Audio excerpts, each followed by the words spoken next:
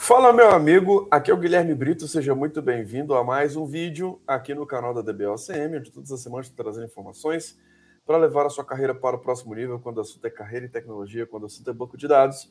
E no vídeo de hoje, eu quero trazer uma dúvida aqui, recentemente que eu recebi, sobre qual o melhor sistema operacional para trabalhar como DBA.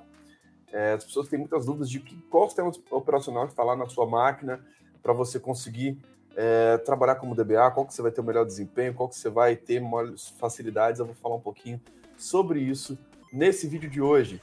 Se você está gostando aqui dos nossos vídeos do nosso canal, se inscreva, habilite as notificações, porque todas as semanas tem vídeos novos no canal da DBOCM. Nosso objetivo é cada vez mais te ajudar a destravar o seu próximo nível. Eu já quero fazer um convite especial aqui para você que está assistindo esse vídeo. Essa semana está rolando um evento gratuito, que é uma Masterclass Oracle Database do zero, para quem está começando ali na área de tecnologia, para quem realmente quer trabalhar numa empresa que utiliza Oracle, ou você que trabalha numa empresa que utiliza Oracle, mas não entende nada de banco de dados Oracle, vai ser uma Masterclass incrível que vai te ajudar muito nesse próximo nível, tá? Então a gente vai falar bastante aí nessa Masterclass como que você pode se desenvolver, como que você pode crescer com o banco de dados número 1 do mundo. Então vamos lá, pessoal. O que eu queria trazer aqui para vocês, né? Qual o melhor sistema operacional para instalar na minha máquina para trabalhar como DBA, tá? Primeira coisa, a gente entender o que é um sistema operacional, né? E quais são os sistemas operacionais que existem, né? Então, na área de tecnologia, o sistema operacional é aquela base, né, que você vai ter ali no seu computador pessoal, tá?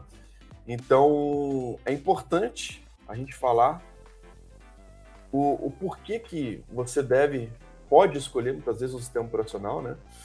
Então, ele é um conjunto de programas, né, que ele consegue gerenciar os recursos do sistema, fornecendo uma interface entre o computador e usuário e utilizador. Então, cada um que tem o seu notebook, tem o seu computador ali, você vai poder utilizar um sistema operacional que você pode ter vários programas lá dentro para poder gerenciar recursos do sistema de memória, de CPU e tudo mais, e ter uma interface gráfica para você conseguir trabalhar de fato. Tá? Então, o sistema operacional ele é fundamental para você que está trabalhando na área de tecnologia.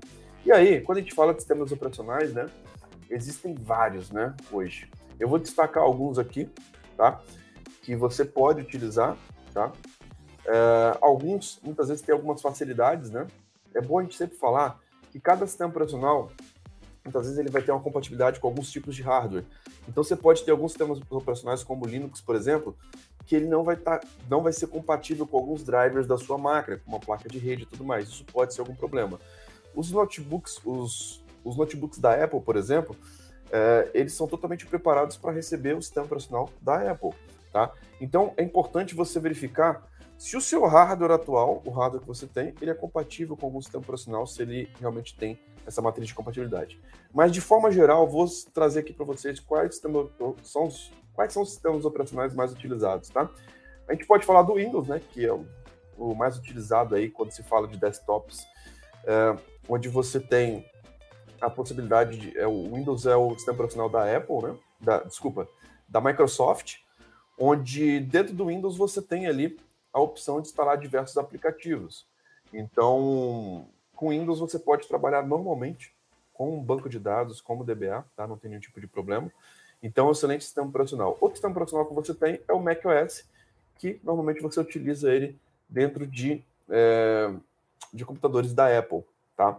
E aí lá, o legal do macOS é que você consegue ter uma interface muito parecida ali, o terminal, alguns comandos bem parecidos com o Linux, tá? Então, o Linux hoje é o sistema operacional mais utilizado quando se fala de banco de dados, servidores de banco de dados, muito utilizado também em nuvem, e algo que também pode ser utilizado aí por vocês que têm, às vezes, uma máquina Apple, tá? O Linux também é um sistema operacional muito interessante, existem várias distribuições do Linux, é legal a gente falar um pouquinho sobre isso. Por quê? Se você tem o Linux, você vai ter a interface, acredito, mais próxima, tá, de um servidor de banco de dados, tá? Então, quando você está falando do Linux, você consegue ali executar comandos bem parecidos do que você faz quando você tem um Oracle instalado e tudo mais. Então, é um sistema operacional que vai te dar uma base de dia a dia ali, né, já na sua própria máquina, para você conseguir se preparar para poder trabalhar no servidor de banco de dados, tá? Então, os sistemas operacionais que existem ali, que eu posso falar que são os mais comuns, muitas pessoas utilizam o Windows da Microsoft, o macOS da Apple e o Linux, que pode ser instalado em diversos hardwares, tá?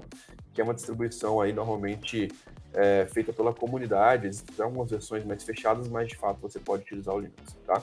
O Linux, existem várias distribuições, então é legal a gente poder falar um pouquinho sobre isso.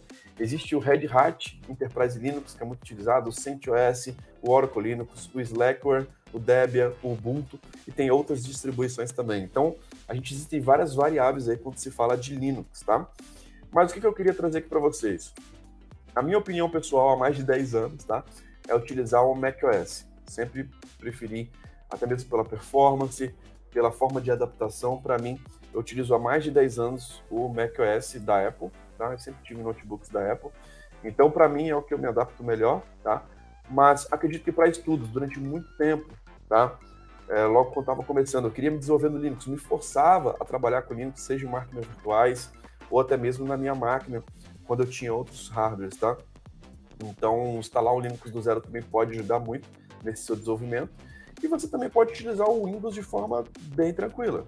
Existem vários clientes hoje que você pode estar com a máquina Windows e instalar um PUT, um MOBA externo, para você conectar através da sua máquina Windows, tá?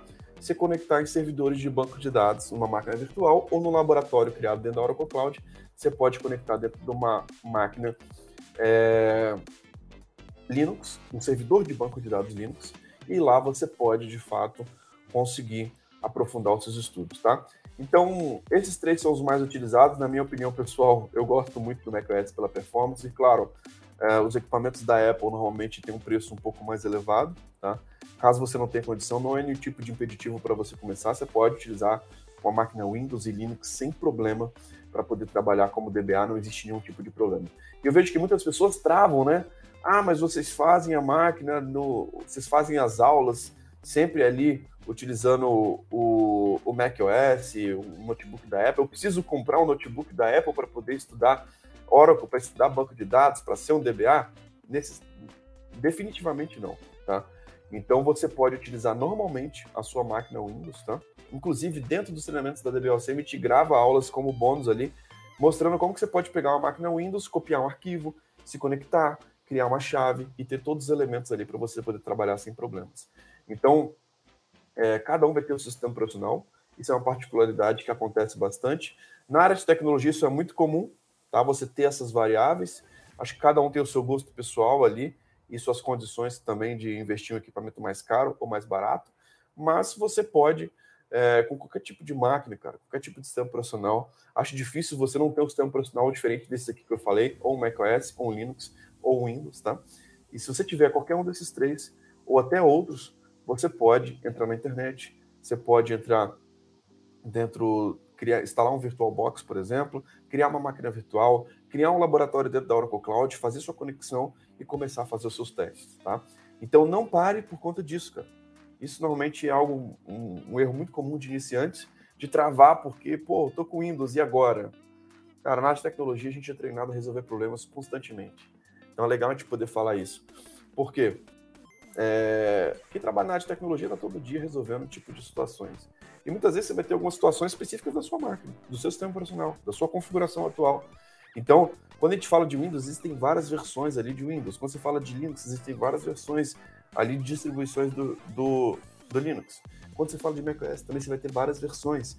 Então, muitas vezes, se mudar uma versão do sistema operacional ali do macOS, pode acontecer que alguma coisa pare de funcionar, alguma coisa seja um pouco mais diferente, e isso é algo muito comum, tá? É algo muito comum que você consegue pesquisar, você consegue verificar, você consegue estar atualizado.